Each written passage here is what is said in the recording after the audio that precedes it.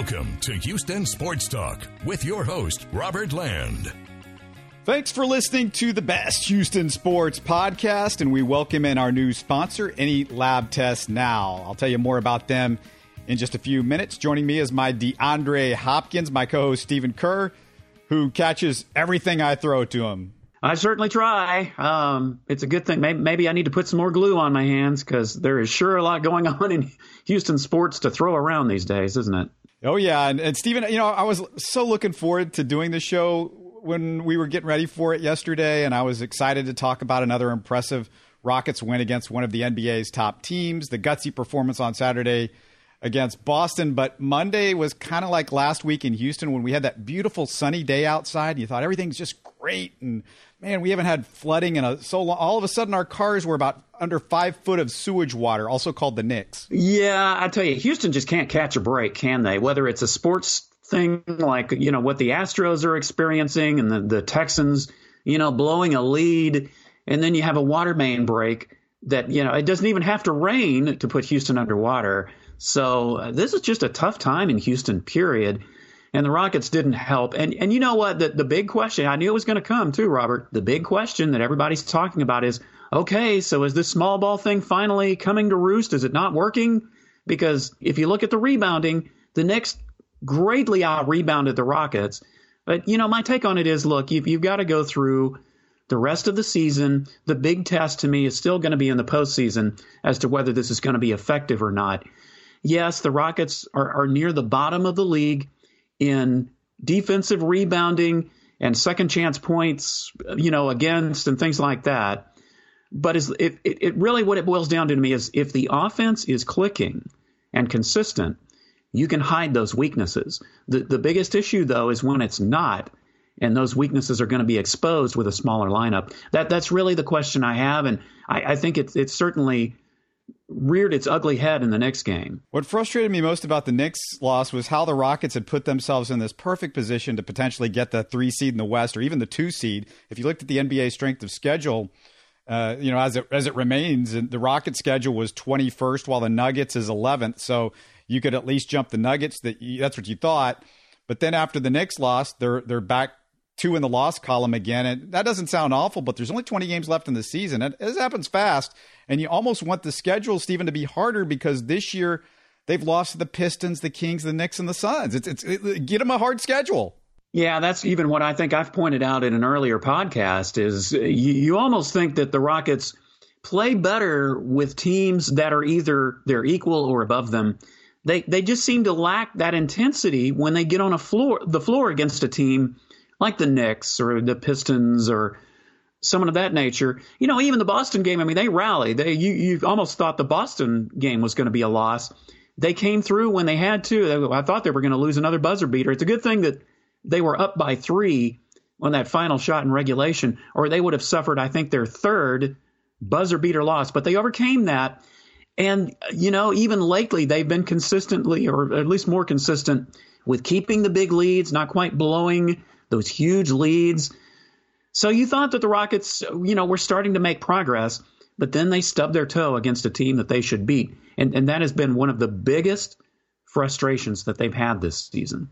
I don't know if it's glass half empty in me with James Harden, but, I watched the Boston game. He was terrible. He was, not good against the Knicks, a couple of really bad shooting nights. But the stuff that really bugs me is, Steven, is like he's at the end of the game. It reminds me of the playoffs where you need Harden just to make smart decisions. The Rockets are up by 6, and you're like, just all you got to do is just hold on to the ball long enough to get fouled, and he throws the ball away for a turnover, and the Celtics are back in it. I don't know if it's a case of when Harden, when things are going rough, that Harden he just seems to get discouraged. We've seen it in the postseason time and time again that if the Rockets have a huge mountain to climb or a deficit, it's almost as if Harden, I don't want to use the word throw in the towel, but it just seems like he just becomes discouraged and just loses heart. That wasn't even a rough time. They were up by 6. Well, they were up. Yeah, that's what I'm saying. And in this case, it's not even that situation. But he clearly has. He had that slump even a couple of weeks ago where he had that stretch where he just wasn't playing well. All I can say is thank God for Russell Westbrook. Yeah, I was going to ask you, do you find it odd that the Rockets now put the ball in Westbrook's hands for the big free throws in the end of game situations like against Boston, and also for the last second shot like against the Knicks? I mean, as great as Russ has been playing, you still would think you wouldn't want to defer to the Rockets' best free throw shooter when the game's on the line and take the ball out of James Harden's hands. That's kind of odd to me. Yeah, when would we have thought we'd be saying that at the beginning of the season? We almost thought that Russell Westbrook would be just as much of a liability as James Harden can be in certain situations. But yeah, Harden, you just hope that this is – I mean, look, if you're going to have a stretch like he's having, do it now, I suppose. You sure don't want it late in the season, and you definitely don't want it in the postseason, because you're going to need both of these guys to be at the top of their game when the postseason comes in. But yeah, blowing that layup at the end of the game, it's just another of the many frustrations. We just don't know sometimes where James Harden's head is. And doesn't that really go back to the question mark with James of, can somebody else play really well and James Harden play well at the same? I mean, he's got to learn how to be great without the basketball in his hands as often as he usually has it when he's playing well and getting those 40-point games. Well, and that's what you're going to need. Like I said, when you get in the postseason, you're going to have both of these guys. Everybody's just going to need to be clicking on all cylinders. But as you mentioned, there's 20 games left in the season, and as competitive as the Western Conference has been and is, the Rockets can't really afford to stub their toe very much more, or they're going to lose that number 4 spot and just go down further to where they're going to play a higher seeded team, and it's just going to stack things up even more against them in the first round. I'm going to red flag this next one because this is starting to be a big concern for me. Eric Gordon, whose shooting has been awful all season long. Steven, it wasn't just before the knee surgery. It's like that he just was bad. He's been bad it's been consistent. He shot 36% from three the last 2 years. He's at 32.6% this year. Yeah, that is a big concern. And of course, before he signed that big contract, you almost thought that he might be a good trade piece. Well, now you can't trade him. Not just because of the ineffectiveness, but because of the money. So you're kind of stuck with him, and you just have to hope that he can get healthy at the right time. But this whole year, and this has been a long stretch now, where he's either been ineffective or injured. I hope it's not like an Aaron Colvin contract. It was like, oh, no, what do we do? Oh, yeah, we sure don't want that. Good news, I guess, as far as interesting stat, Westbrook and Harden each averaged 30 points and 5 assists in February. So they're the first pair of teammates in NBA history to each average 30 points and 5 assists in a calendar month. That's pretty cool, but I've got an even better stat for you. Robert Covington, in his career, averages 0.9 blocks per game, a little under 1 block per game. With the Rockets, he's averaging 2.7 blocks per game. Boy, that is so good to see. And even in the Celtics game, I think he blocked a couple of shots that were key. And even making a three-pointer here and there. If he can start doing that every once in a while, that's going to be even better. But I really like the Covington trade more and more every time I see him play. What a different player he is compared to when he was with the Rockets the first time. Yeah, he's also averaging 2 more rebounds with the Rockets than he has in his entire career. But you almost feel like that's to be expected since, now he's the biggest guy on the court, and he's mostly played with Embiid and Towns. Now he's kind of with the Pocket Rockets. Yeah, the Pocket Rock. Yeah, I kind of like that name, the Pocket Rockets. Kind of a cool name, and I guess very apropos for the style of play and just with the lineup that they have now. I want to get off the Rockets for just a bit because if you're a sports fan, Zion Williamson is really the only must-see TV in the NBA these days. Steven, I looked up his numbers, and here's something that's going to shock you if you haven't done the math. He's played in 15 NBA games so far, so it's a pretty decent sample size. And because they have him on this minutes restriction after the injury, he's just getting 29 minutes per game. But if you look at his per 36, so basically what he'd average if he had played a normal starter minutes that you would expect from a guy that's in that position, he's averaging 30 points per game on 60% shooting. Yeah, it's really great to see. If you're an NBA fan in general, I always think it's interesting how this sort of thing comes, I guess, at just the right time for the league. Larry Bird and Magic Johnson, a lot of people feel like they saved the NBA because everyone was wondering, so who are the next superstars going to be? Then it's Bird and Johnson. And then, of course, you have Michael Jordan. You have LeBron James. And LeBron James is still around and he's still effective. But let's be honest, he doesn't have that many years left. So if Zion Williamson can continue to play great and stay healthy, then he may be the next guy that the NBA can market as the superstar. So, yeah, it's really cool to see, and just the way he plays, some of the moves he makes, and just some of the records that he has set and is going to set as he keeps going on. And don't think I didn't notice that the Lakers, they beat the Pelicans twice in the last week or so, and they lost to the Grizzlies. I don't think they want the Grizzlies the Pelicans in the first round. They don't want Zion. They want the Grizzlies. Let them win. Let them win some more so they can have the 8 seed. Yeah, well, I guess LeBron is still the king, at least when it comes to one team beating the other. But yeah, it's just great though to see Zion Williamson, and the fact that he overcame that injury, and at least so far, doesn't seem to have any effects from it.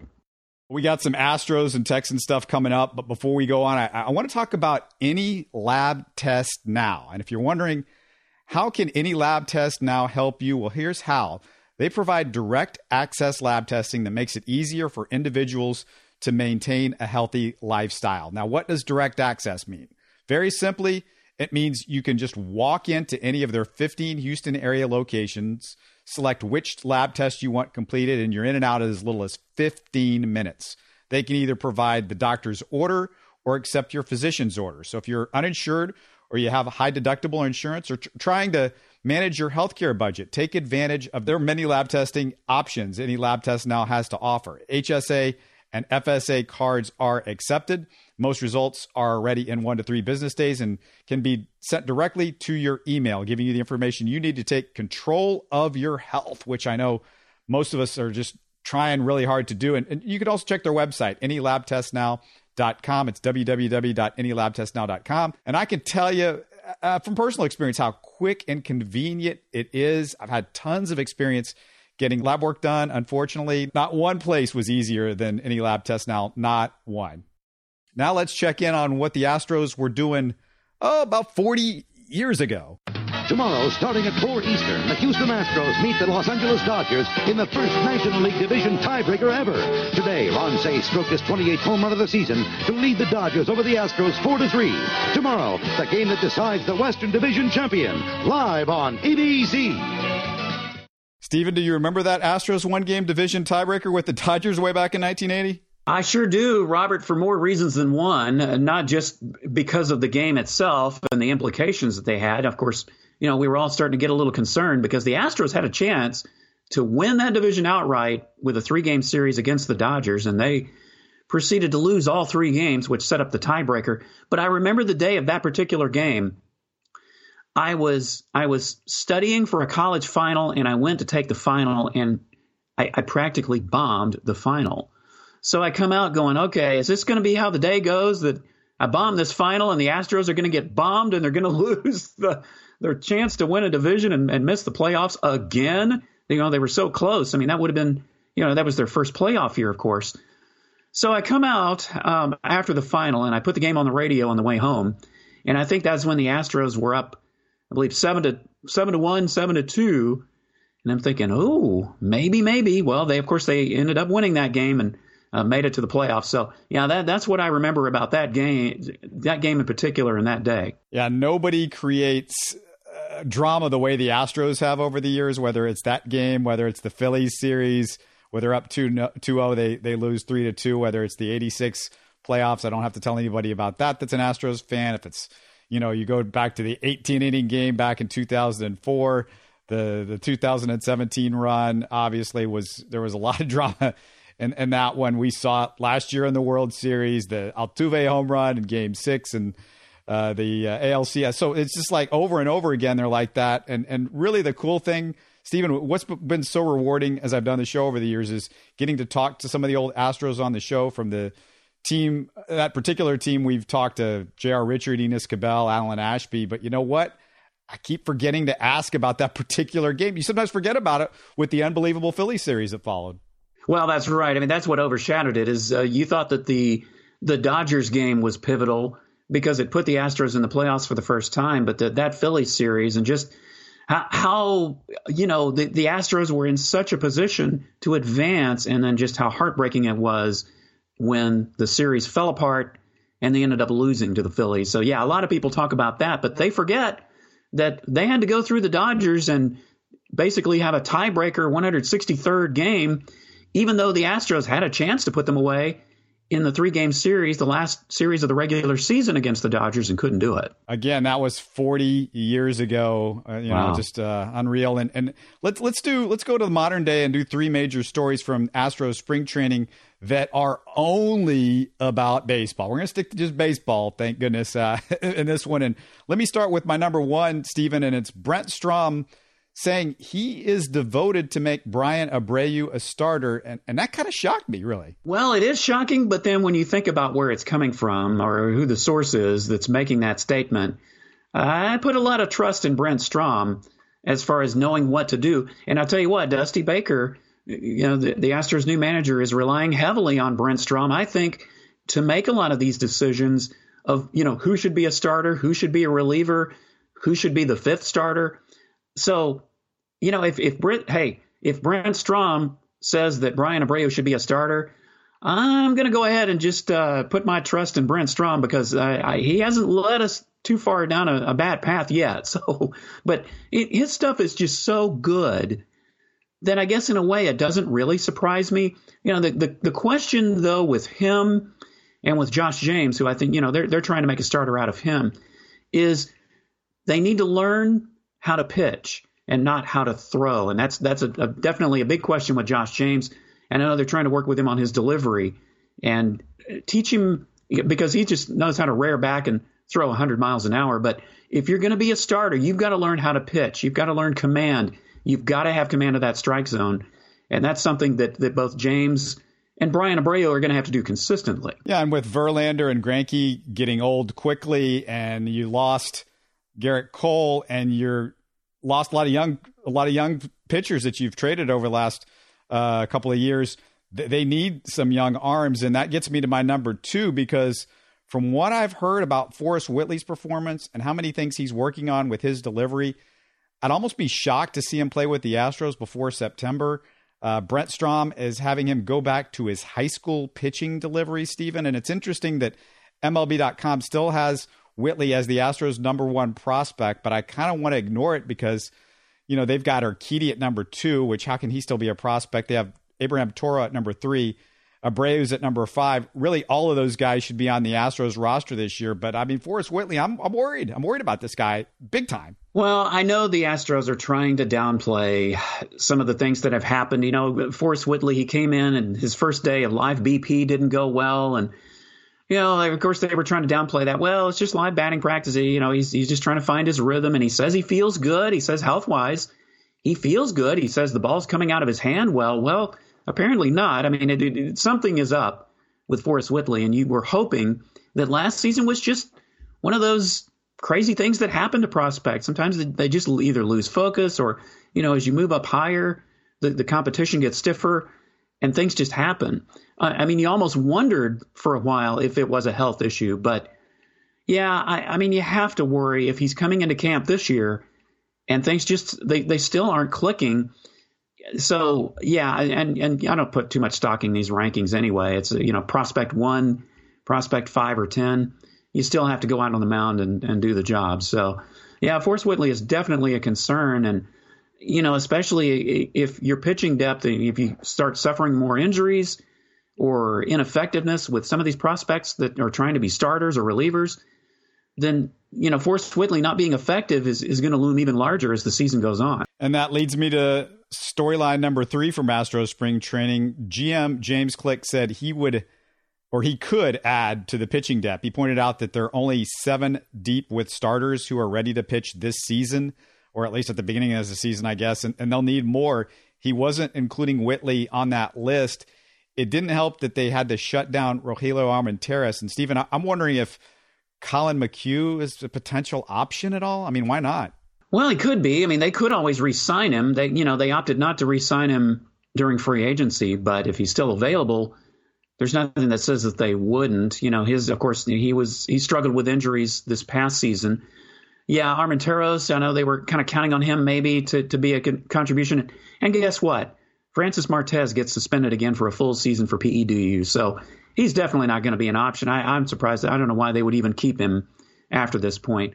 So, yeah, it just kind of goes back to what I said just a little while ago as, you think you have all this pitching depth, but that's only if everything came together, in fantasy land, that everything just works out. So it's not out of the realm of possibility that James Click may have to go outside. And you take into account, you've got the fifth starter position. You got Framber Valdez competing with Austin Pruitt and Josh James. You don't know how well that's going to go. None of those guys have really are proven starters. So that's another concern. And let's talk about Lance McCullers for a second, because I know he's tabbed as the number 3 guy behind Verlander and Greinke. But look, I just from my own observations, the year that pitchers come back after Tommy John surgery is not always their effective year. And you certainly aren't going to expect a whole bunch of innings from McCullers. I mean, I certainly don't think you're going to get 200 innings out of him. And even if you are going to have some effective innings from him,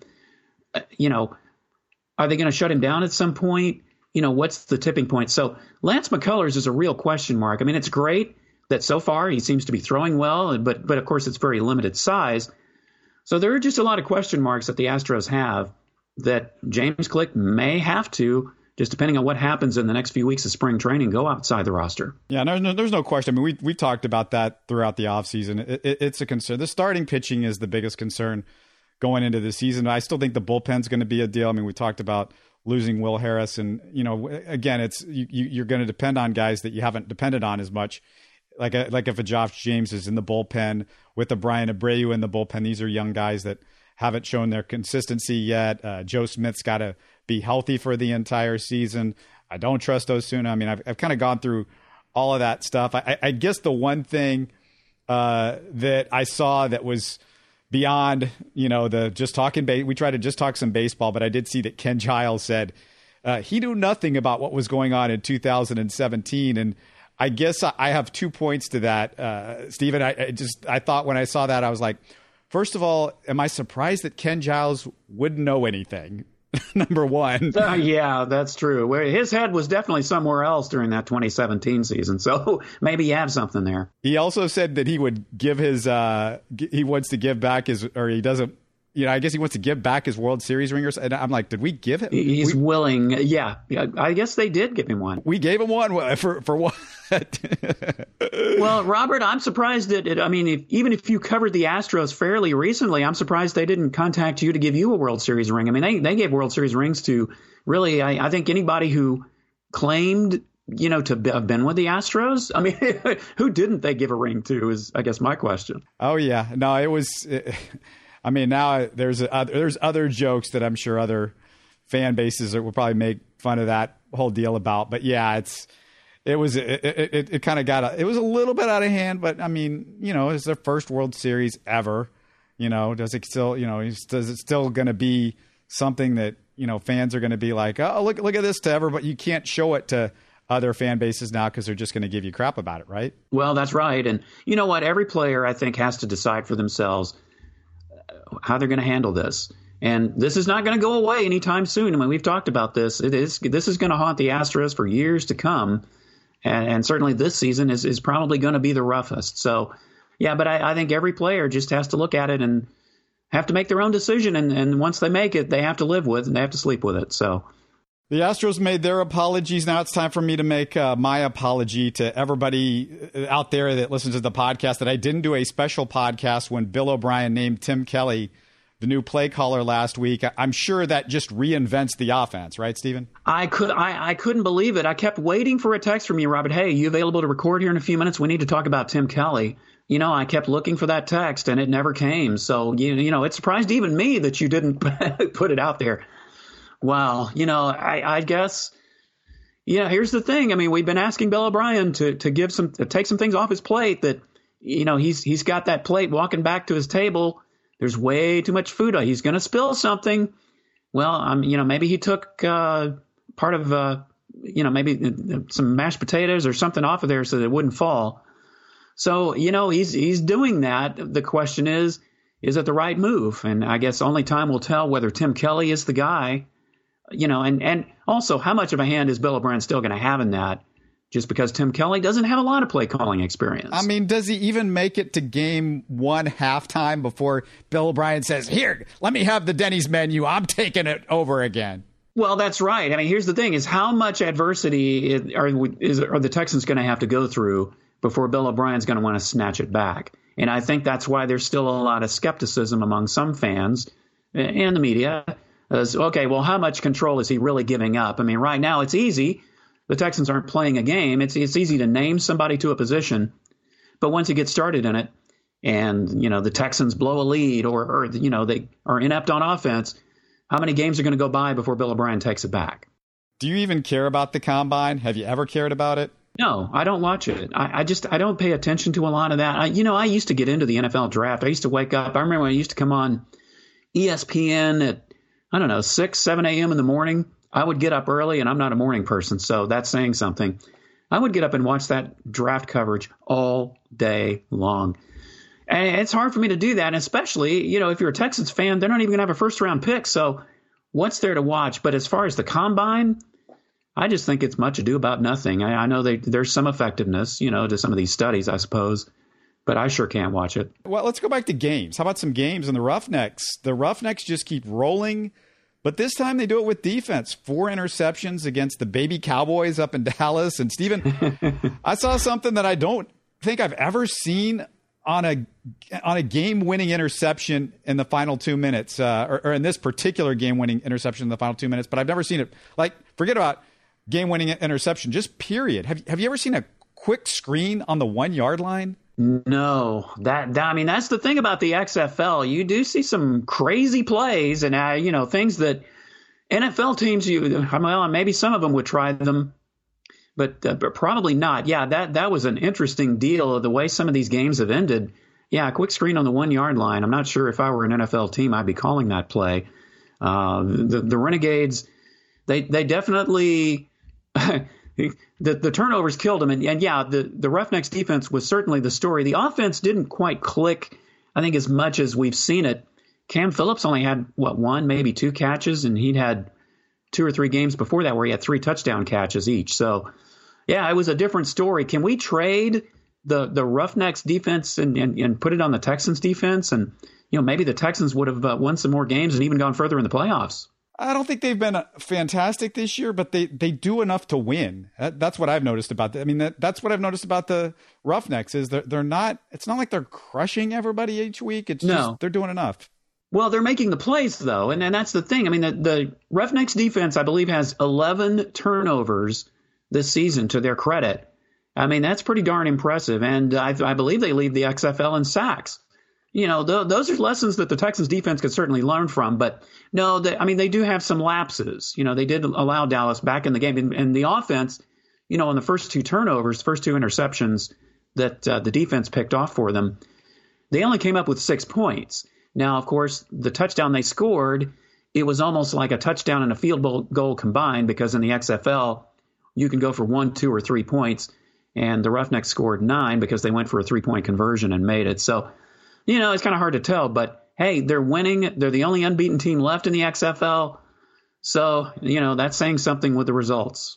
Last thing I want to touch on was the Houston Cougars. And I tell you what, they are the opposite of the Rockets because when there's a ball that comes off the board and comes off the rim, I feel like the Rockets, oh my God, are they ever going to get how many times are they going to have to tip it up in the air or knock it out of somebody's hands to get the rebound? When it goes up and the Houston Cougars are on the floor, they're getting the rebound. I mean, it's just what an incredible rebounding performance they had this weekend.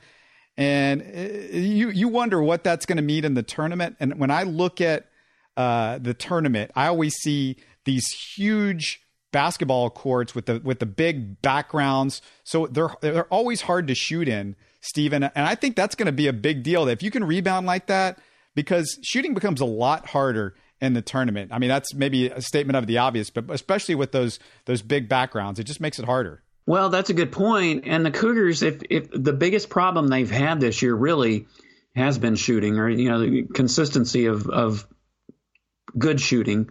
So the rebounding is certainly going to be a key.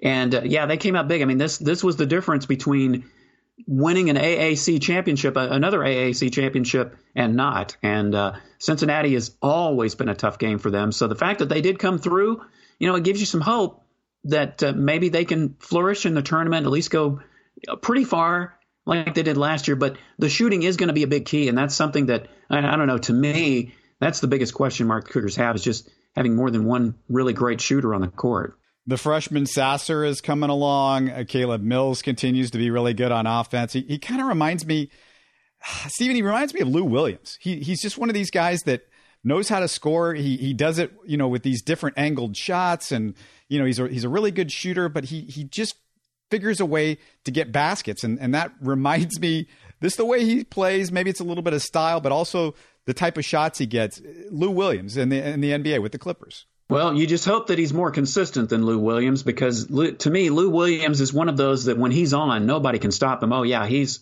as good a pure shooter as anybody. But when he's off, he can't hit the side of a barn. So, yeah, if he just maybe have Lou Williams' great shooting touch with a little more consistency even, I think he'd have something there. And at least in college, Caleb Mills is better defensively than Lou Williams, that's not saying much. But no, he's good. He's a good defensive player, too. So, the Cougars, it's just we're a week from Sunday away from Selection Sunday. So it's coming on as fast. March Madness is here. Obviously, it's March. We're doing this on March the 3rd. So it's March.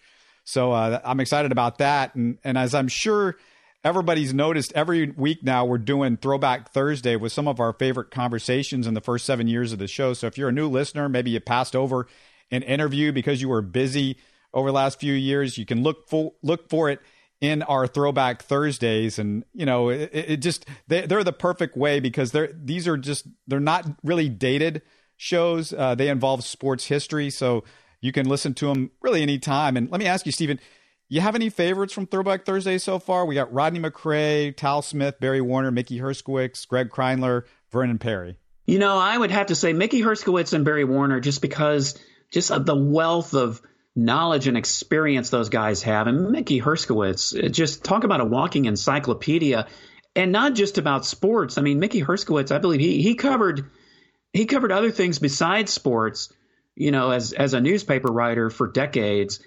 And he's written a number of books, on topics not just sports related, but his knowledge of Houston sports history is just incredible. And Barry Warner, Barry is never one to shy away from saying what he thinks. And I just what I like about those Throwback Thursdays is just bring back so many memories. I'm a big sports history buff, period, but especially when it comes to Houston sports, because as we pointed out before, Robert, just like you, I lived in Houston during my childhood, left after high school, but I still follow Houston teams, and I still like to look back on those times when I was living there, just like we talked about a little while ago with the Astros in 1980. I mean, I know exactly what I was doing when that game was played. Well, I love the Throwback Thursdays because it just brings me back to sometimes a simpler time, and just remembering some of the good things that did happen, even if they aren't championship related. There's still a lot of good memories of Houston sports that we can cover. Yeah, I was looking through some old stuff because my mom's kind of clearing house at her old place, and I've got all this. Well, I don't have much junk left there, but she handed me I have 6 baseball albums full of baseball cards from the 80s, because I used to collect that stuff. And I also have an album full of football cards from the 80s. So it was kind of fun to look through all that stuff. And I can't remember, did I tell you about this already on the show? But I found a Houston Aeros hockey puck. Did I mention that last week? I think you mentioned it off the air. I don't think we talked about it on the show, but boy, that's pretty cool, because there's just something about having a souvenir of a hockey puck. That's pretty cool to me, I think. We're not talking about a Houston Aeros from the minor league team recently. I'm talking about from the 70s, the World Hockey League, the Gordie Howe teams. Yeah, the Gordie Howe days. And I followed that team. And of course, up until, when the Oilers won the old AFL titles back in the early 60s, the Aeros were the next professional Houston sports team to win a championship, and that was in the World Hockey Association in the 70s with Gordie Howe. They won 2 in a row, so you really have something there, Robert. Yeah, I love it. The hockey puck it's one of the more unique things that you can get. I think it's better than a baseball when you catch a baseball. I agree. Yeah, I totally agree with that. I mean, I love baseball. It's probably my favorite sport. But a hockey puck, I mean, how many people can say they own a hockey puck? that doesn't play the sport. Yeah, right. It's really cool. But I want to do one last thing before we close out the show. Just want to remind you that we're brought to you by Any Lab Test Now. If you go there, hey, tell them you heard about it through us. It's like I said, this is so quick and easy. It's the easy way to get direct access lab testing. And when you're trying to manage your healthcare budget, it's the way to go. You've got 15 Houston area locations to choose from.